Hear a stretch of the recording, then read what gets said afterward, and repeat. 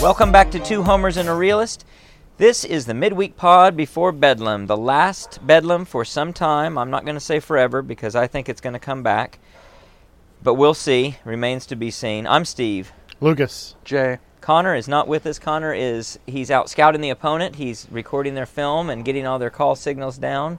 Going to report back to us so that we know exactly what it means when they're going to hand the ball off to Ollie right, Ollie left, Ollie up the middle.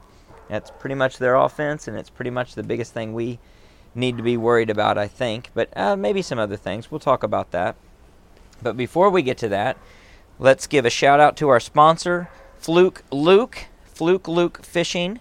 As you know, as we've talked about, that is the feel-good fishing channel for great fishing content, honest reviews of equipment and tackle. Go to his YouTube channel, watch, subscribe, do it all over again. Fluke Luke Fishing.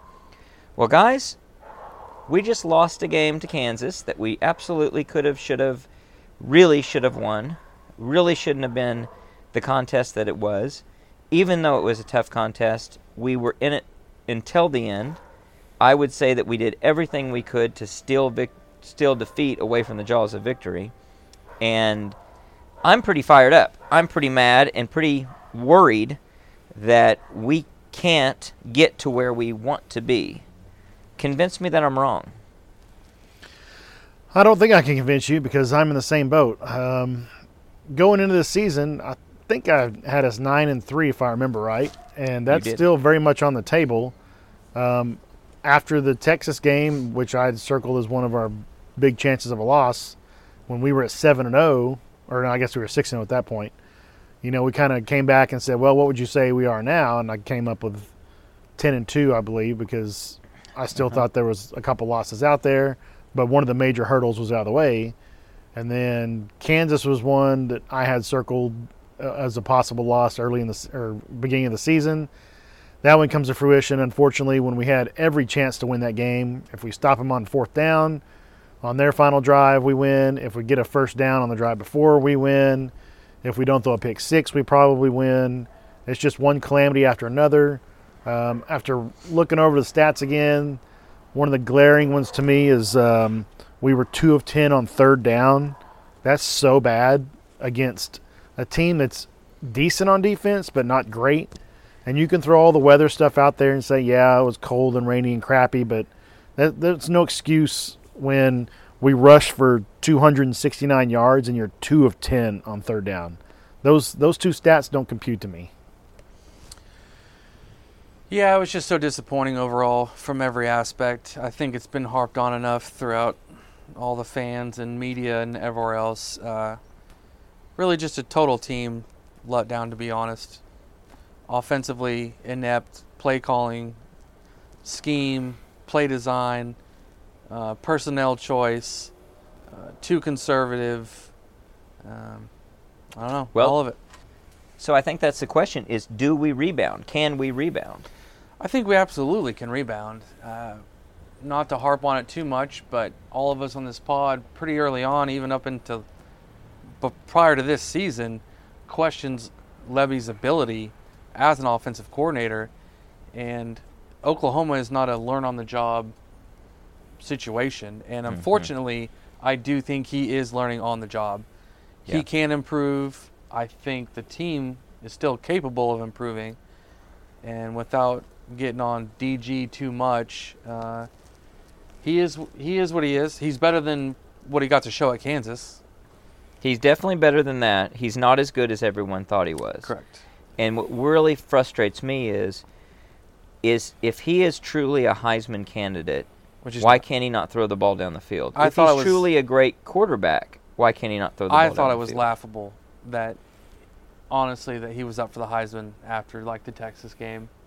I mean, it was a great victory, last-minute drive, come down the field, but you can't watch him play and honestly tell me that he was anywhere near being the third best player in the country. No. Come Heisman odds. I mean, it's just... No, I don't think so either. We surveyed our Twitter base. What went wrong on offense against Kansas? Play calling, quarterback play, both, but more play calls, both but more quarterback play, 59% play calling, 38% both but more play calls, 3% both but more quarterback play. I wonder if that was a misclick or two. I think you have to really put most of the blame on Lebby, and you can spin that a couple different ways, and I swear we're going to talk about the upcoming game, but all of this is relevant for it. Your play calling dictates how your quarterback's going to play. And if you don't put him in a position to win, then you're in a really good position to leave points on the table, on the field, and not do what you have to do, especially on the road, to put yourself in a position to win and actually win a ball game. And I think that's what happened. He put his quarterback in a very difficult bind in a number of different ways, and his quarterback isn't good enough to get him out of it. Baker Mayfield would have been, among others. He's not good enough. Caleb Williams can get you out of a lot of binds. You can call bad calls for Caleb, and he will get you out of those positions. Dylan is not good enough to do that. So that worries us, and it's the focus, I think, because we know going into Bedlam, if we don't put points on the board, we're going to be in trouble. We have a good defense. I think our defense is actually better than what people have been giving it credit for most recently. I think they actually played a really good game at Kansas, all things considered, but they can't win the ball game by itself. This is not going to be a 1985 Ice Bowl. This is going to be a good weather game where the opposing team has a good offense, especially a great running back, and they're going to have a great chance to both put points on the board and absorb a lot of time of possession. My main concern going into this game is, are they going to be overly aggressive down the field because of how much heat that they've caught? Right? Are they going to overcorrect? I had the same thought and the same worry. I could see them almost like they're sticking it to us. Say, you want to see us throw the ball down the field? Here's 3 and out. Right. Boom. Here's another 3 and out. See why we do what we do? Now watch the jet sweep and love it. Yeah. I hope it's not that. They just need to, it seems so simple, but if you're running the ball and it's working, do it. Mix in shots down the field and just roll with it. Just don't overthink it. I miss the old days of play action out of the pistol. It seems like something we haven't done in a long time, and that if you brought it back could be effective, because Kansas was stacking 9, and even on that final drive, or the next to last drive where we were trying to get the first down to win the game, 10 guys in the box at some point. And to me, the running back being to the side, yeah, you can fake the draw and all that kind of junk, but actually getting your running back a little bit of a head of steam, if you're not going to run it out from underneath center, that the pistol allows a little bit more, not necessarily misdirection, but to me it's easier to fake that handoff from the running back coming from that direction than just standing to your side. And that opens up play action for the deep ball when they are stacking the box. Yeah, I think that's important, because what I worry about is if Lebby is simply scripting or calling blindly everything he calls. We had 9 people in the box against us, and we were still trying to run the ball. How many guys does it take before they would pass it? If all 11 guys were there, would they pass to a wide-open guy on the sidelines? I don't know. You got to give what the defense, take what the defense gives you, and you've got to look at what the defense is presenting and call plays designed around that in terms of at least identifying opportunities, if not picking on weaknesses. I don't see us doing that in any regard. It's almost like we're calling our plays in a vacuum without ever thinking about or looking at the defense. Not just maybe they're looking at what they typically do, but they're not looking at what they're actually presenting on the field and changing to something different. Yeah, the elite of elite offenses go out there and they dictate to the defense what they're going to run, right? So, this is what we're running because we're so good at it. Try stopping us. Adjust your defense to do what you need to do or what you think you need to do to stop us. We are not at that level. Mm-mm.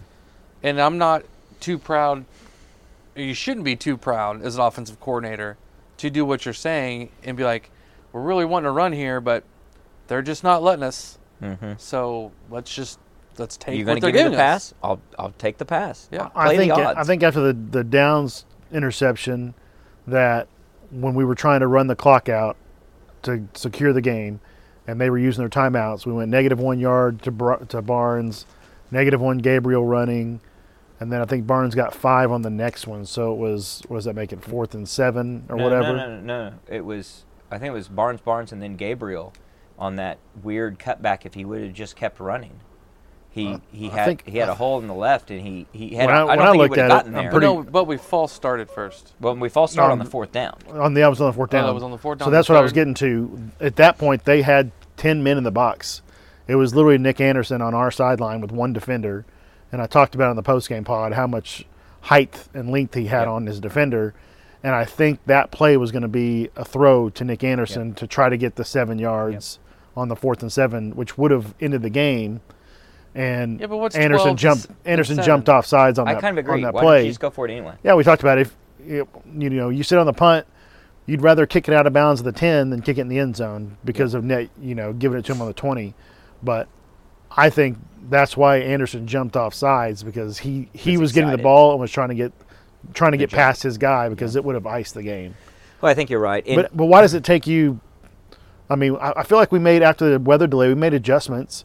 We went down the field and scored, and then we got the turnover on the on the kickoff, and we scored, and then we started running the ball better in the 3rd quarter, and then it just seems like he never deviated away to give the possibility of a deep ball, and that's when they just completely focused on bringing the safeties up. Yeah. And why did it take you until the 4th and 7 play to finally decide you're going to throw against that easy of a coverage? Well, in the upcoming game, as I understand it, the Oklahoma State defensive backfield is very young, very inexperienced. It's another way of saying it, but very fast.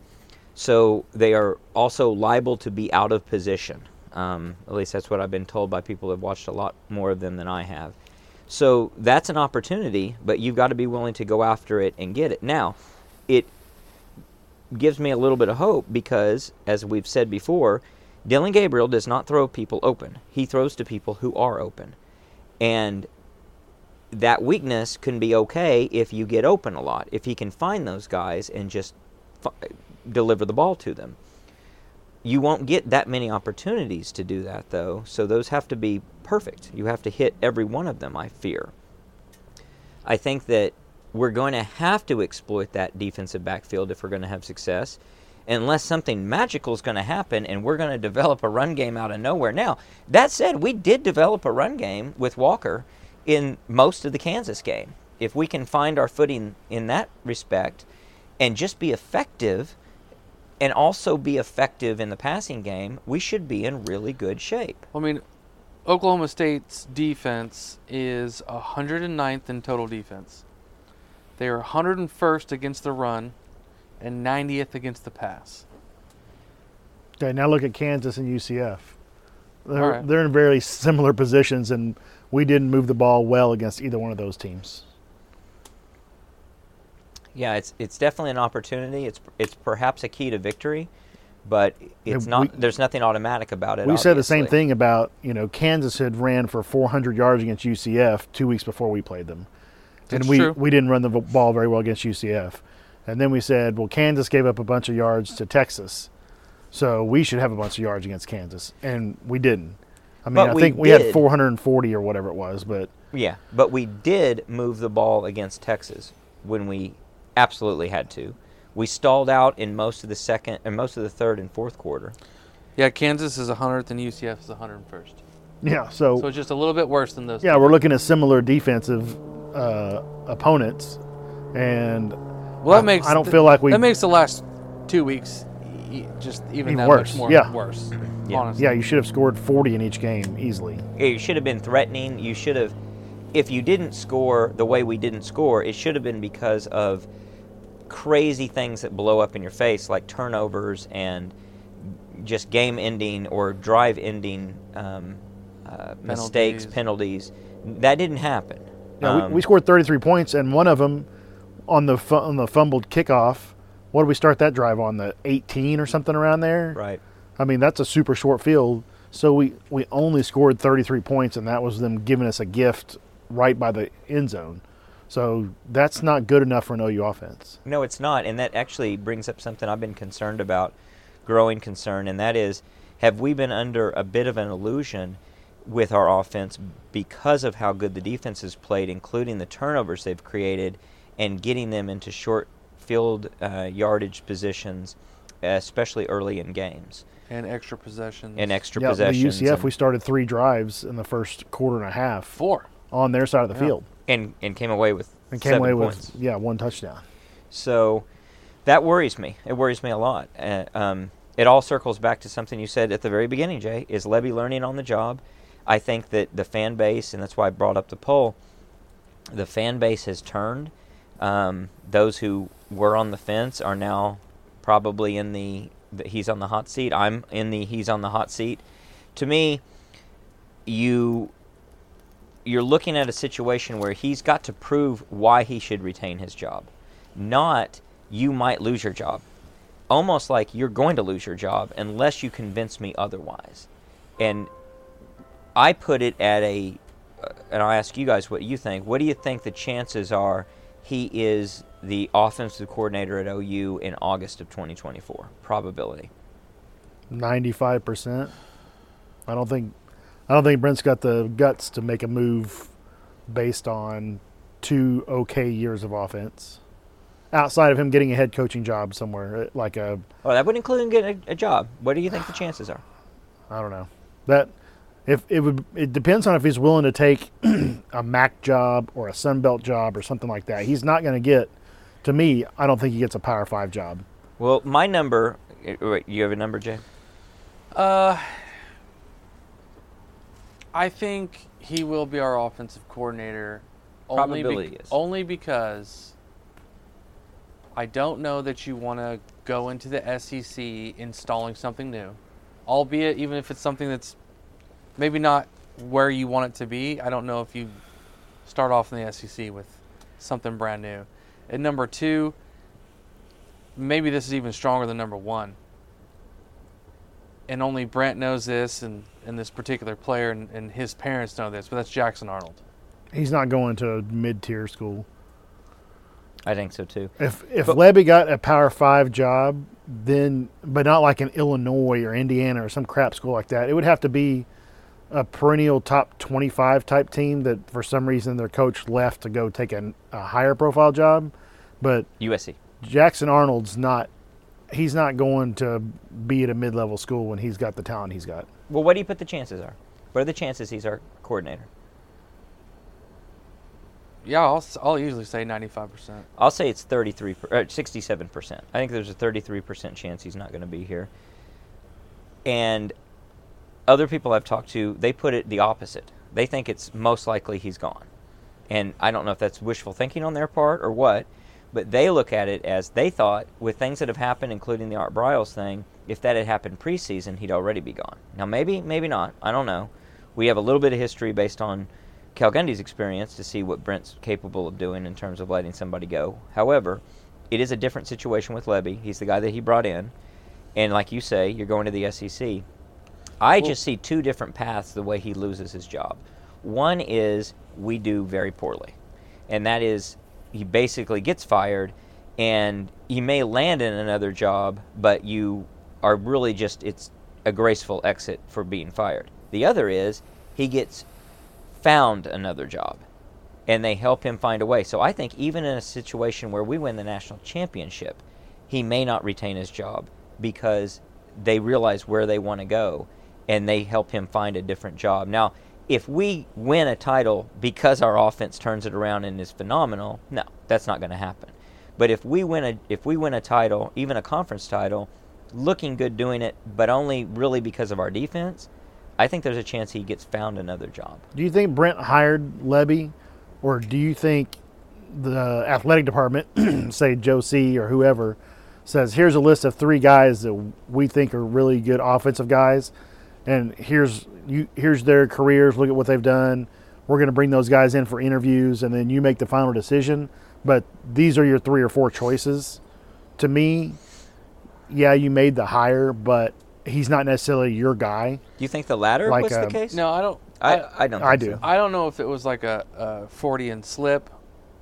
I believe it was Gabe and Teddy's podcast, but I'm pretty sure they had said that the reason that Lebby is our offensive coordinator is kind of like how Bob picked Mike Leach.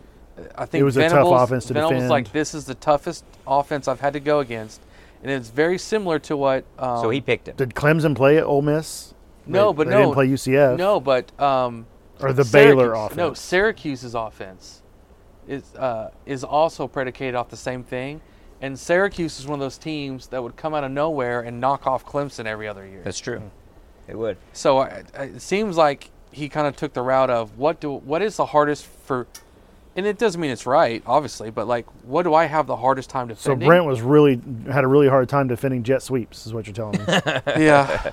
I would be really shocked if Lebby was not Brent Venables' pick from the get-go, that he could go out and find any guy he wanted to find, and he went and found him. I don't think it would be a short list like a GM would do.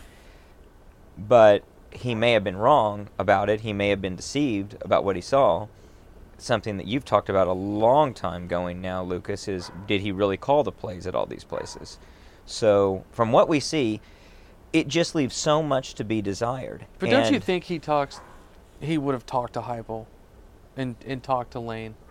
Yeah, well, even Cale Gundy said after the fact that Jeff was one of the smartest guys he'd ever dealt with and all this other stuff. Right.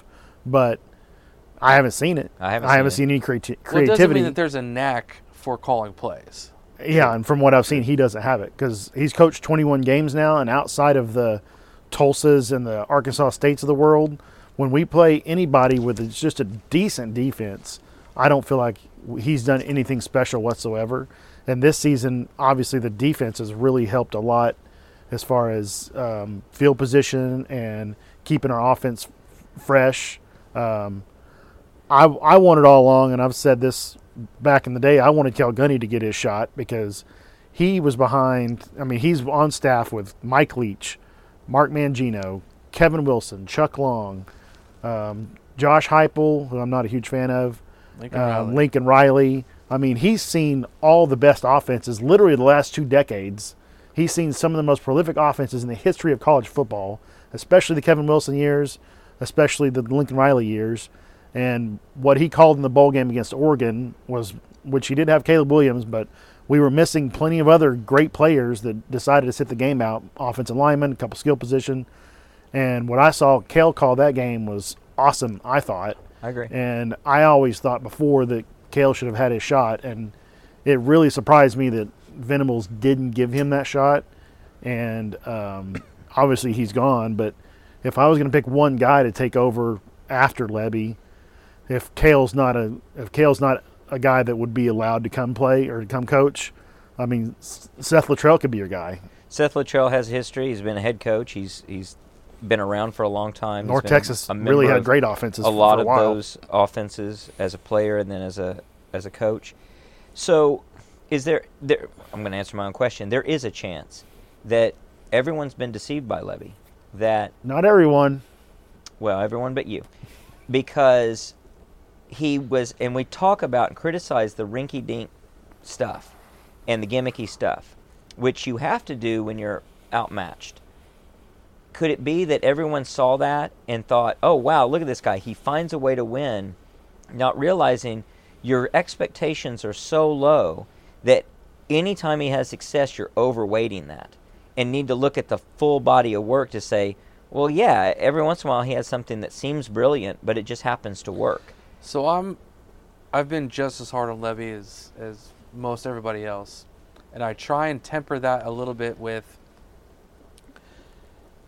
I'm willing to go one more season to see what Lebby can do with a real talented quarterback. I agree.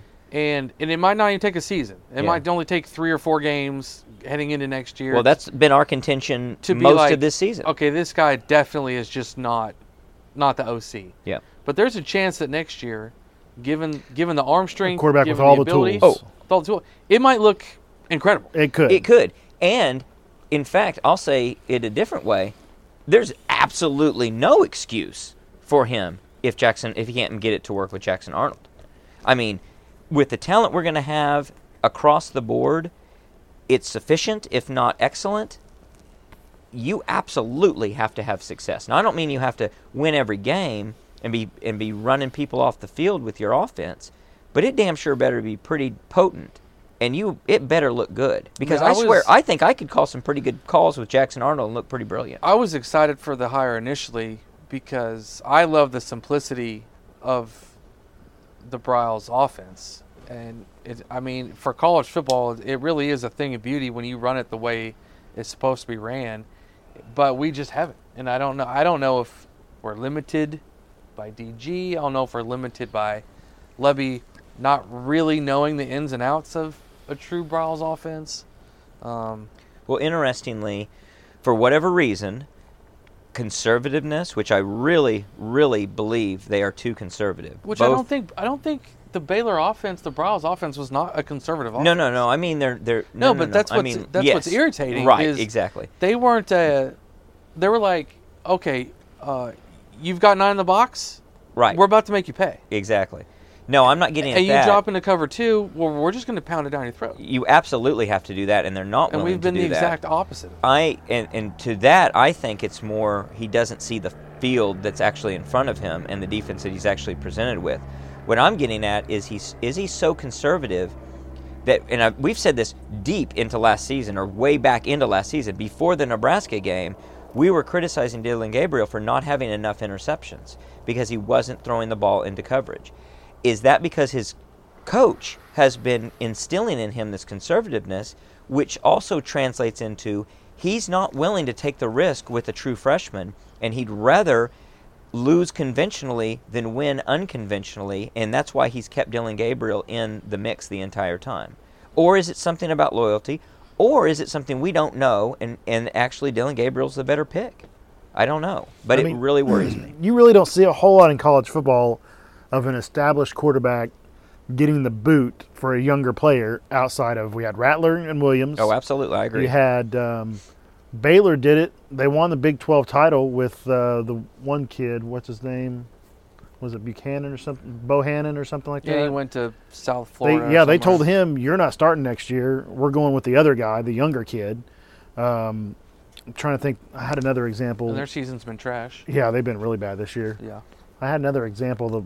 I can't remember who it was. Well, Clemson. Clemson did it. Clemson's done it. Yep, they sent DJ on down the road. Rare. Yeah, no, that's what I was saying. That, Trevor Lawrence. When Trevor Lawrence took over. Trevor Lawrence, yeah. No, I said the same thing this summer to guys who were telling me that Jackson Arnold was at some point going to start over Dillon Gabriel. I was speaking the other way, saying, no, it's not going to happen. It's not likely. But as the evidence came in, I changed my mind on what should happen. Yeah. And thought this was one of those rare cases where we should have given it a shot. And they, at the very least, they should have been playing Jackson Arnold enough to see if that could happen. Well, it's pretty criminal, 8 games into the season, how little he's had a chance to be on the field. Yeah. That's another kind of under the radar negative on the season is we haven't put some of these teams away to get him on the field just to get reps. Yeah, I mean, you're in a tight game against SMU when you shouldn't be. Cincinnati has proven to be not that good. UCF. Iowa State we actually looked good against, but still didn't get the opportunity. UCF should have been a game that you could have got Arnold in and played most of the fourth quarter because you had a 21-point lead or something along those lines, and none of that's happened. And the defense has made their own mistakes on big plays here lately, but earlier in the season, the defense was the only one winning us these games, essentially. And you can only ask so much of them. I mean, right. With all the things they've done in terms of giving a play up, I mean, we're really stretching to criticize this defense at this point as fans. This defense is over-delivering. They're still very young, and they're very new into the system, and they are doing extremely well. What is Jackson Arnold doing in practice is what I want to know. He's getting second-team reps, so he probably doesn't have the skill guys that Gabriel's got, but I guarantee you he can see the middle of the field better than Gabriel because he doesn't see it very well at all, other than when Drake Stoops is wide open sitting in his own defense. But he might in practice. He might in practice. In fact, I wouldn't be surprised at all if Dillon Gabriel in practice is remarkably better than what you see on the field, because That's the nature of when the game's really going live and a guy who goes into a shell. So let's look at this game very specifically. The Bedlam game, the last one for some time, who knows how long. Oklahoma State's losing their only rival. They've got a lot to play for. They're in pursuit still of a conference title appearance, and they've got to be very elated from where they were a few weeks back when they're losing to a pathetic South Alabama team and then getting beat by Iowa State as well. They have a lot to play for. We obviously have a lot to play for. So what are the keys to victory as you guys see it? What do we have to do, and what would it be nice to see us do to win this game? I mean, you obviously have to stop the run. To some degree. We were talking earlier, what would you feel comfortable with Ollie Gordon getting?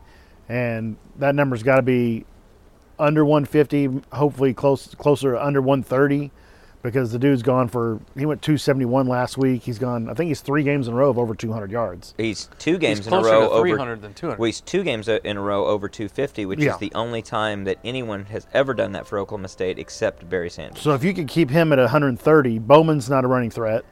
I mean, he may pick up a 3rd down and 7 on a scramble, but he's not a runner.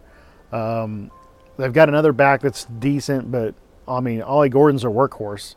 So if you've got Gentry Williams back and you can put him and Woody on an island with maybe one safety back, say Bowman, and then the rest of your guys like the McCullough at the Cheetah is able to stop the run. You've got, I mean, who's the other safety going to be? Key Lawrence? Got it, yeah, probably. If Bowen's healthy, I play Bowen. I let him. Bowen play. He can come up and he's great on like third passing down rushing, like getting the quarterback. You see a lot of Pearson's McCullough. going to miss the first half, so he's not going to be a factor in the first half of the game. And Key Lawrence, I mean, he's up and down. He has some games where he's awesome. He'll get an interception. He's got games where he's running into the corner and leaving the wide receiver open and or dropping interceptions. I mean, it's 2 hit and miss with him. It's boom and bust. But I feel like Bowen and Bowman at your safeties, you can bring one of them up in the box if you have Gentry either one to cover his island and Woody covering his. What about McCullough? He's so good against the run. Yeah, I mentioned it. Yeah. Oh, yeah. Yeah, for the Cheetah, he's a key. You know, they swap him and Dolby out, but Dolby's more in passing downs in there, and McCullough's more in the running downs. And if you do trust your corners to man-to-man it, OSU will have some 3 receiver sets. Or if you have one of your safeties take that. Yeah, well, then you're looking at cover 0 if you got that, because then you're going to have everybody up other than the 3 covering the receivers. Which Oklahoma State's offensive line has struggled. We should be able to get pressure. So I would say you're really highlighting defensively 2 keys to the game I would look for. One is defensive backs, a lot of the time on an island, if not always on an island. They've got to execute well. And then we've got to get pressure on the quarterback, but making him throw and beat you with his arm, which is all about we're going to be there to stop the run, and if it's not a run, we're here to give you pressure. So you don't have a lot of time, Bowman, to think about what you're going to do. You better execute perfectly. And if we're there to just defend, you don't have to pick a pass off. Just make sure he can't complete it. They're in some 2nd and 3rd and longs that really put them in a difficult spot. If they're able to break off yardage in chunks with the run game, we could be in real trouble. Gordon can catch the ball on running back screens. He's proven that. And Kansas hit us really hard on one last week on a 3rd down. It was the perfect play call. They had a running back screen. All of our guys got up the field, and the defensive line got turned loose, and we're bearing down on Bean, and he just did this kind of sidearm throw for the running back screen that went for, I don't remember, it was 30 yards or something. And Gordon is a threat catching the ball in the backfield too. So you have to be leery of having that many guys in the box. No, you can't get overly aggressive. And your single coverage on the receivers, and then everybody going up and then dumping it off to him, because then there's nobody left to tackle him. Got to play discipline. Yep. I think we were, and it's no excuse whatsoever, but I just feel like we were sleepy up in Kansas. I don't know if we underestimated them. I don't know if we didn't feel like playing in a high school stadium. Flu. I don't know if we liked the weather, the flu, the cold, the delay. I don't know what it was, but the defensive line that showed up in Kansas will get absolutely abused if they play that way again. And they really haven't played that way all year. Mm-mm. That's got to be the worst they have played. And it's not some phenomenal Kansas offensive line. If the D line that showed up against, if every other they team can give 85% of the effort they gave against Texas in this game, Oklahoma State's going to have a long day, because we were living in Texas's backfield with a much more heralded offensive line than anything that Oklahoma State has. So offensively for OU, what are the keys to victory? Throw the ball down the field Just successfully. Do what works. less jet sweeps. Yep. Or if you're gonna jet sweep it, you fake. You know how they do the Drake where he comes behind Gabriel. You fake that pass and then you look to throw it somewhere else. Maybe even, give Stogner a tight end screen and have him lined up on the line of scrimmage next to the tackle. You fake the throw to Drake out of the backfield on the sweep, on the fake jet sweep, and Stogner kind of flares out with the linebackers are going to be looking for the jet sweep and maybe overcommit, and then Stogner's out there by himself with two receivers blocking. Something like that, a misdirection. It doesn't seem like our jet sweeps are hardly any misdirection because we're almost always push passing it or handing it off. That's what I was saying. I haven't gone back to really break it down on why our jet sweeps don't work, because I feel like they're the least successful jet sweeps of any team I've watched run a jet sweep. And it just, I don't know if it's not schemed well, it's not blocked up well, or it's so not surprising. Yeah. It's just what's telegraphed. Funny is it's not blocked up well, and yet we always move extra blockers in front of it, which I think is part of the problem. We're always putting too many guys out there advertising what we're about to do. So one of my keys to victory would be don't be predictable. We've been so predictable, and here we are, 8 games into the season, and we've yet to see a wrinkle out of the things that we were seeing them do early in the season that did and didn't work. What I was hoping when I'd see us do the same play for the 3rd or 4th or 5th time, I was hoping that, but if you just pull that ball up and do something different, hit a receiver, whatever it happens to be, a pump misdirection, a pump fake, anything, you get them to bite because all they've seen on film is exactly what you just did. Yep. Well, it seems like at this point, a reverse on that jet sweep could be lethal. I can go Who would see it coming? To the yard. No one would be able to we have run follow it. reverses that have been stopped also mid-season. A jet sweep reverse? Yeah, I think we've run that at least twice, and I don't remember them. I remember the reverses. I don't remember if they were jet sweep reverses. Maybe so on that. On that push pass. The pursuit when we run a sweep, a jet sweep, the pursuit by the defense, it's just phenomenal. Oh, it's. But like Steve said, it's like they got our play call. You're motioning Stogner over there to the same side you're doing the jet sweep. Well, that brings another defender. Like, it'll bring a linebacker and maybe even a safety. So now you've got one extra guy on that side that you're sending the jet sweep to, but you've got 1.5 or 2 guys focused in on that being the next play, and you never fake out of that that's what's to so throw the other direction. It is. We're not paid $2 million. I know. To figure that out. We don't have an all 22. We don't have a clicker going back and forth saying, right. Look at these defenders and what they did the last 6 games against this same now, play. In his defense, it's only like $1.5 million, right? And even for someone like Gabriel, you almost check out of it mid snap, right? You see Figure it, you see the defense out. Adjust, and you're like, No. I'm not giving him this ball. Right. I'm just going to let him run right past me. I'm going to keep it. Yeah, and get 3-4 yards. Yeah. But he has proven, Dillon Gabriel's proven again and again, he does not think on his feet and second guess the play call. He does not pull it down and run when he should. He does not look off and check off in the right fashion. If it's outside of the absolute formula of what they've designed, he does not seem to be willing and able to do it. So I think one of the things that I've been very disappointed in, which is sort of ironic, as gimmicky and as tricky as Jeff Lebby tries to be, all his stuff is so predictable. And I don't see the tricky stuff that I'd like. Like, normally when you're criticizing someone for being too tricky, they're doing all kinds of goofy trickeration stuff.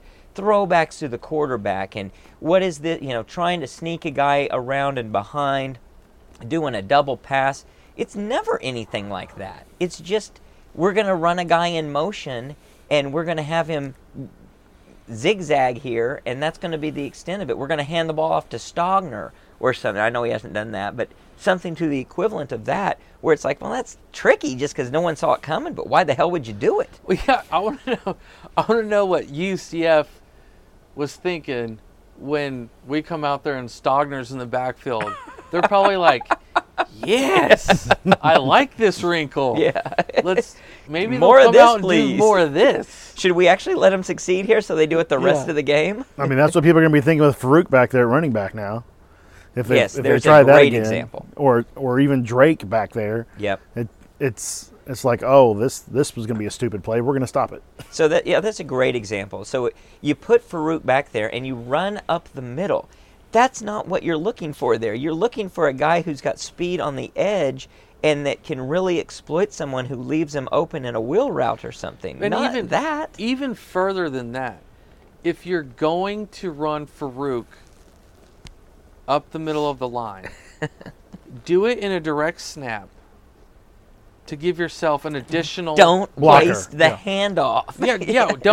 Don't even bother and don't put your quarterback at wide receiver because everybody in the world knows that they're just going to stand there. Exactly. How many times have we seen him do that? We saw him do it early in the season with Gabriel when Jackson Arnold was under center. We saw him do it with Braden Willis against Texas where they put Bevel out there. Oh, I know. Just standing at the painful 3 feet from the sideline, again and they snap the ball, and he just looks at the corner like, I'm not doing anything. What are you Which going to do? I don't understand. It's like that's what I keep waiting for is the throw over to the sidelines. We did see that one time that Arnold pretended to be leaving the field and didn't, and lined up his wide receiver, and then they didn't run it, and they decided to go away from it. Was that their conservatism coming out? Like, if it isn't the most wide-open trick play in the world, are they just not going to run it? Sometimes you've just got to execute really well. That's somebody I would trust at going out to catch a pass, though. Absolutely.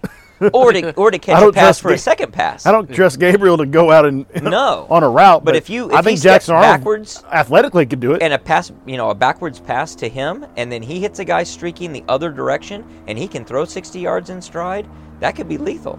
But you actually have to be willing to do it, and you have to have Dillon Gabriel get him the ball in time, not something that takes so long to get over to the sidelines that he's going to get tackled for a loss. So I don't know. It's funny. We start down road to victory or keys to victory, and we get on. Comes back to the frustration. But it is the frustration. I think a key to victory is not doing this crap we're talking about. I say all this, and I'm strangely confident for this game. I don't know if it's.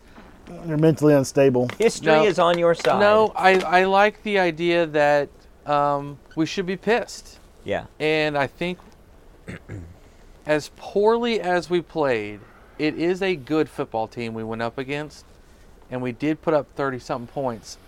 As bad as the offense was. And we did identify it. It's not like we had a early on and mid-season touchdown and a punt return for a touchdown. Well, they handed us the ball on the 15 or 18-yard line on that. Well, we handed it to them too. on the 15 or 18. Right, but we're just talking about offensive scoring points. True. No, I know. But that's a freebie. But what you're saying is, we identified early in the season and mid-season this would be one of our toughest opponents. Sure enough, it was. Sure enough, we lost. And we played But we horrible. played horrible, and yet we were still in the game right to the end. I would agree that Oklahoma State is catching Oklahoma at a really bad time for them in terms of we're coming off of a loss that we're going to be fired up mad about for what it's worth. Now, we got to do something about it. You got to prepare right, and you got to call good calls. It doesn't matter how mad you are. It matters how well you play. I mean, I think that's one of, Saban's greatest things that he's done is, convince, and then Kirby the last 2 years for sure. Everybody doubt us. Yeah, it's just to convince his players week in and week out that, you're being disrespected, no one thinks you're good enough. Yeah. And for some reason, you're just ranked number 1 all season long, but everybody doubted you. Yeah, but for some reason, OU and even Ohio State's fallen to this sometimes, and Clemson, everybody. Sometimes it just takes these kids to legitimately get punched in the face, and to feel the pain of a loss, and be like, "Crap!"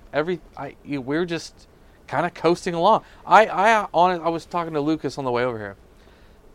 I actually feel better going into this game having lost to Kansas than if we had held on to have a 1-point win.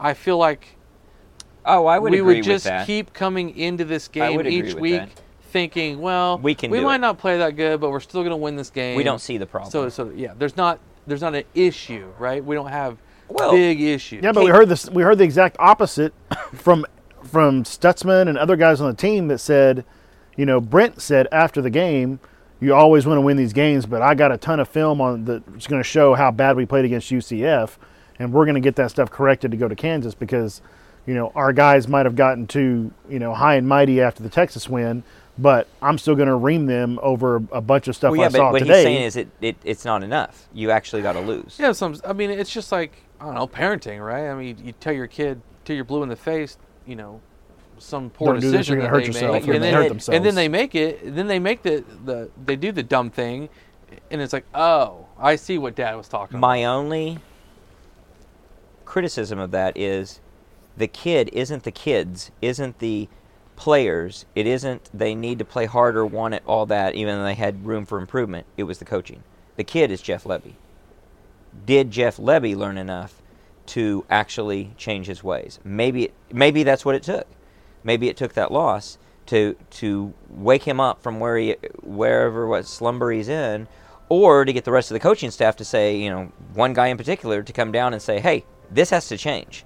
This has to change now. These other schools you're mentioning, though, the Ohio States, the Michigans, the Georgias, and Alabamas, they can suffer a loss and still make the playoff because the rest of their conference schedule is tougher. We aren't in the condition of our conference, more than likely, that if we ran the table, that one loss will probably derail our playoff chances outside of some really crazy college stuff happening. I don't think crazy stuff has to happen. Just a few losses. We've said this on the pod several times. It makes no sense to us that these kids can't fully get up for every single game of only a 12-game schedule because we would give anything to run out on that football field.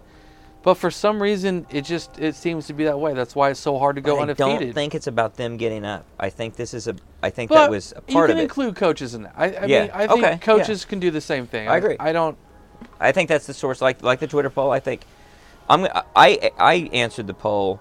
It's mostly play calling and a little bit quarterback play. So yeah, that's what I did too. And I would also say if we would extend it to player play across the board, yeah. There's a lot of criticism to go around. In fact, maybe Walker was the only person you don't criticize. But you mentioned the defensive line. They deserve criticism. There was a lot of lack of execution and poor play, sleepy play, whatever you want to say, across the board for sure. And maybe this does wake them up from that. But it's going to take good play calling to actually get to victory. Let's see what we get with a 2:30 kickoff time, too. I mean, maybe that's a factor. Maybe we play better at 2:30 instead of 11. Who knows? Maybe so. I think the better conditions probably help a little bit. It's tough to go on the road and play in a dreary environment when you're down. Now, when you're up, you can put a team away. But we have a disparity against Oklahoma State in terms of talent. We are better than them. And the conditions are going to allow our talent, if we take advantage of it, to exploit that situation. You don't have bad conditions that are bringing two teams closer together just by the nature of what bad weather can do sometimes. So that's something maybe to be hopeful for. We'll see. It's one less excuse that they're going to get. They're not going to get many excuses. And if they lose this game, it's going to be ugly. I would even say it might be just a lock that Lebby loses his job. Speaking of locks, that brings us to the locks of the week. The realest deal, locks of the week. And the locks of the week are brought to you by 5 Star Concrete Locks of the Week. David and Josh are a local business serving the metro area, from patios, sidewalks, driveways, shops, and more. Call them or text them at 405-306-3014 or look them up at on Facebook at 5 Star Concrete. So they're the sponsor now of the Locks of the Week, and we better deliver for them the way they deliver for customers. And that puts a lot of pressure on some of us, maybe me, because I didn't do so well last week. I was 1-2. Lucas, you were 1-2. Connor was 2-1. Jay, you turned it around. I got, I don't know what to say.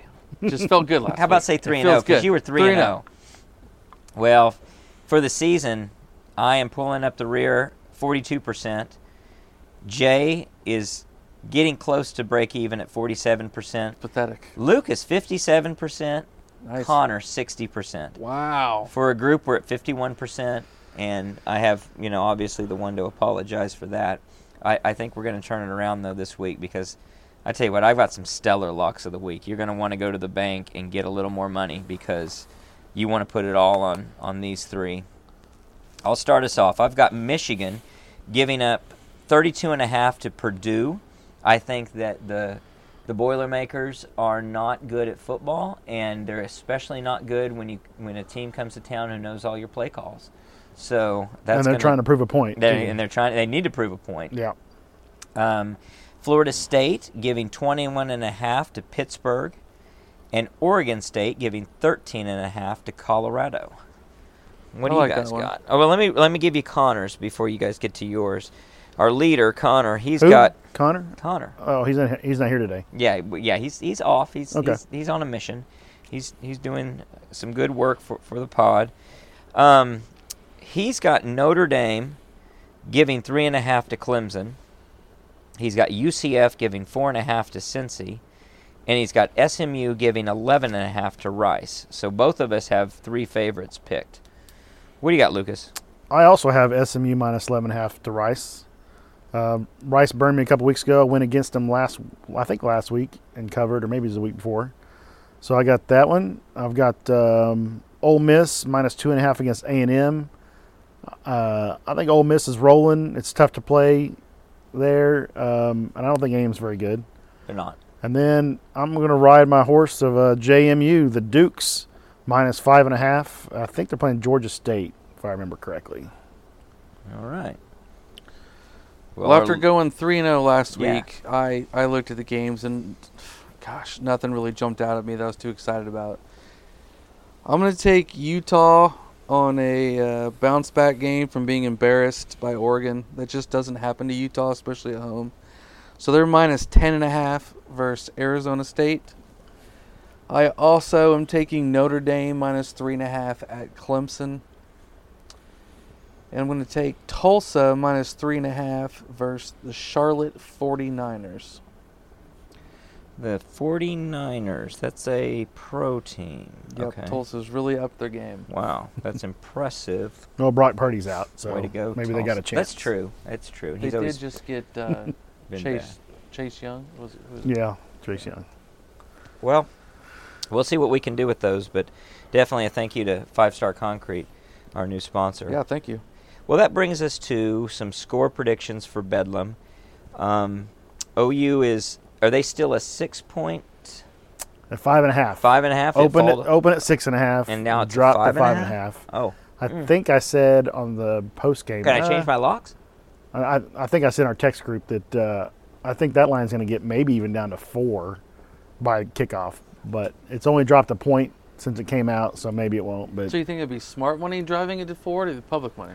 I don't know. Last week the Kansas opened at 9.5, then dropped to 8.5, and then 7.5 when we were driving to the stadium, and it was 7 2 minutes before kickoff. That's smart money that late. Right. So that's one of the more shocking lines I've seen drop that many points. That was a big move over that amount of time. So this one, it's dropped a point so far.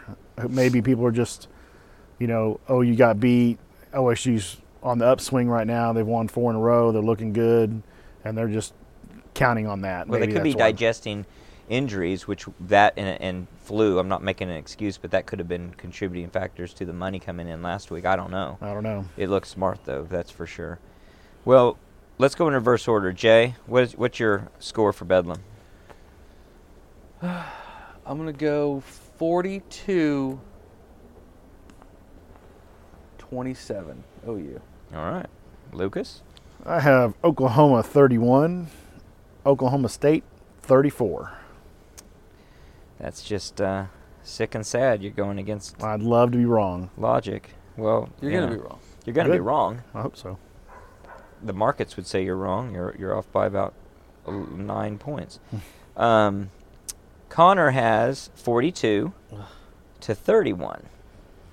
So a little bit tighter ball game than what you've got, Jay, but very similar score. I've got the Sooners 35, the Cowboys 24.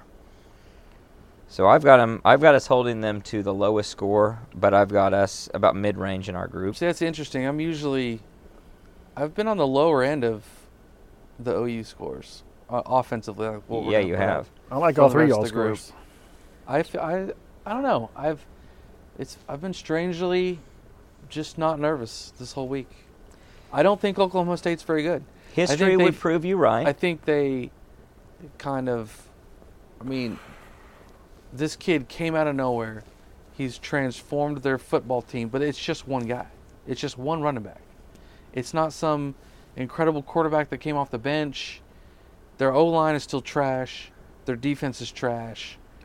Oklahoma State is trash. Their O-line's not trash when the dude's rushing for 250 it is. plus. No, he is rushing. I know he's breaking tackles. He's breaking tackles in the backfield all over the place. Man. They're not just making these gaping holes that anyone can run through, and he just happens to be the starting running back. And to keep that in mind, they haven't played anyone that's as good as us at wrap-up tackling and gang tackling. Well, we've been really bad at tackling the last 3 games. We've had missed tackles. Yeah, I mean, yes. we definitely have to shore it up. But, no, I don't know. This kid's just come out of nowhere too fast. He's a good player, but he's all he got. Well, history would be all on your I'm saying. side. OU has beaten Oklahoma State 91 times, and these stats and more will come out Saturday morning from our Twitter account. That is as much or more than any team has beaten any other team in the history of college football, top division football. The only other team to beat another team that many times is Nebraska over Kansas. We're 91, 19, and 7 all time, 81% against the Cowboys. Since 1950, we're 84%. And we're even better in the Gundy era. I didn't have that stat specifically here, but we've won a higher percentage when Gundy's the coach. Everyone who's an Oklahoma State fan criticizes Gundy when he plays the Sooners that he's too conservative. Anytime they've had something to play for, aside from maybe 2011, they've found a way to lose. I think he's 3-16, if I remember right. Because I think the stat was 3-19 between playing career and coaching. So he coaching. started in 2004 or 2003. I can't remember when. No, because let's see. No, 2004, Saban, 2003. Yeah. 2003's let her rip. 2004 was his first, so Yeah. he took over for Saban at LSU 4, after we 5, lost to 6, him. 7, 8, 9, 10, 11, 12, 13, 14, 15, 16. He is 3-16 against the Sooners. That's what I thought. So, very poor. Let's do the math on that. 0-3 as a player also. That's true. Now, he was on staff with Les Miles. So for we've won 84%. wins. We are over 84% of the games against Mike Gundy. That's higher than what we've done since even 1950 and definitely higher all time, which is so telling. The best coach in their history has had a worse record against the Sooners. Now, he could correct some of that with a victory on Saturday. All that said, I don't put a whole lot of stock in it other than he may have what gets to be a little bit of emotional distress in this game that we won't necessarily have, that Venables won't necessarily have. He may get too tight in the He's clutch. gone very conservative in years past. And I it may remember be worse here. one before halftime, fans were booing him for downing the ball out. I think they had it on their own 40 with like 35 seconds left, and they had timeouts, and they just kneeled it, essentially. Yeah, he's done quite a few things that were inexplicable in terms of being scary. Even one of those wins was our fault with the kicking to Tyreek Hill twice. Right. That could be another loss, and one more loss and one less win for them as Gundy as a coach. I think 2014. So his record could be even worse if we didn't kick the Tyreek Hill twice that game. Yeah. So and of course we've stolen a couple, if you will, but. All that said, it does seem that Gundy has had a problem trying to beat the Sooners, which are definitely his nemesis, whereas they're not our nemesis. Yeah, he's had way better against emotionally, Texas this could than weigh in on him if we get into a close game or if there's something down the stretch. What do you got, 31 points for us? Yes. We get 34? 35. 35? I mean, I think that's... Have you seen our offense? That would not be good. No, it would be in this game. few. It really would not be good. It really troubled me to pick that low. I started with 42 actually, and talked my way out of it, thinking, "What have you seen recently that convinces you that we're going to do it?" And so I'd rather be wrong if that plays a factor by under-predicting a little bit, but I think I'm basing it on recent reality. See, what's hard for me is I know it's there. Agreed. I mean, they're gonna try to shorten the game. Kansas shortened the game with their running game, and if all OSU really has is a running game, and they can get more first downs than, I don't remember how many Kansas had, but I think it was 20 if I remember right. If they can keep getting 3 to 4 yards a carry, they're going to have a lot of first downs, and the clock doesn't stop with first downs anymore. So they're going to be able to shorten this game with their rushing game if they have their way decently against us, which gives us less opportunities to score with less drives. We had 74 plays last week. What if this week we have 65 plays? I don't trust our offense enough that they're going to score 6 touchdowns, which would what 42 would be. So, well, maybe the defense scores one. Maybe the defense does score. So another thing to think about is I would rather us play very aggressively, put receivers on islands or cornerbacks on islands, and allow them to score quickly if they execute just perfectly, versus they move the ball down the field in a monotonous way, eating up a lot of clock, and still get the touchdown. So I hope they play a little extra aggressive against the run and at the line of scrimmage, putting pressure on Bowman, such that it's sort of going for bust in a sense. That if you score right away, fine, but you're going to have to execute perfectly. If you don't, which is very much out of the circa 2011 Oklahoma State playbook, if you don't, they're going to feast. If feast or famine, and there could be a lot of turnovers that are very could change the game in OU's favor if OU's aggressiveness pays off. Here's our scoring production for the season. I'm gonna go game after game. 73 against Arkansas State. Throw that one out. That's a No, that one counts. They all count. They're not exhibition. SMU, we scored 28. SMU is a pretty good team. Tulsa, we scored 66. SMU is a good team. That's another throw-out game. 20 against Cincinnati. Okay, so now we're to conference. 20 against Cincinnati. That was way too low. 50 against Iowa State was fantastic, Yeah. and we all praise Levy for a good. Yep, that's right. But I think we still had a defense. Did we have a pick 6 in that game? Iowa State. Bowman. Was that the one? Bowman It seems took like back? we had a pick 6 to get 50. Texas 34. They're a good defense. They're a good team. It's a big-time game. 31 against UCF. Not good. 33 against Kansas. So Yeah. I'm seeing a trend here of not scoring more than 35 points on a regular. I mean, outside of the Iowa State game, it's the only anomaly. I don't know how you can pick a score in the 40s when we're playing offensive football like this. Well, two of the 4 of us did. Yeah. They got some explaining to do. I think I think the pick is right in terms of our capabilities. It's wrong in terms of what we've actually been showing. But we'll see. We'll see what it is. What's the total on this game? 60.5. So that's pretty low scoring for a Bedlam game. Mm-hmm. I mean, that's 30s for both teams, like high 30s and low 20s for a team, or it's maybe 40 to 20-ish. I mean, that's 60.5, and that's a pretty low. Well, I have it low at 59, total. so Yep. I backed into that. I've got it at 65. Yeah. Keeping So both teams I in the wasn't low 30s. aware of the over-under, but it made sense to me, at least when I picked my score. We'll see. We won't be there. They're charging outlandish prices in that small rinky-dink stadium that seats about, I mean, the 50, in terms 55? of the high school stadiums in this state, is it like the third biggest? How big is it? I mean, it's not. It's up there, but it's not that big. Speaking of high school games, me and Jay are going to go do some recruit watching on Friday. Yeah. Nice. We're going to go to Carl Albert All right. and watch Kevin Sperry. Who's the running back?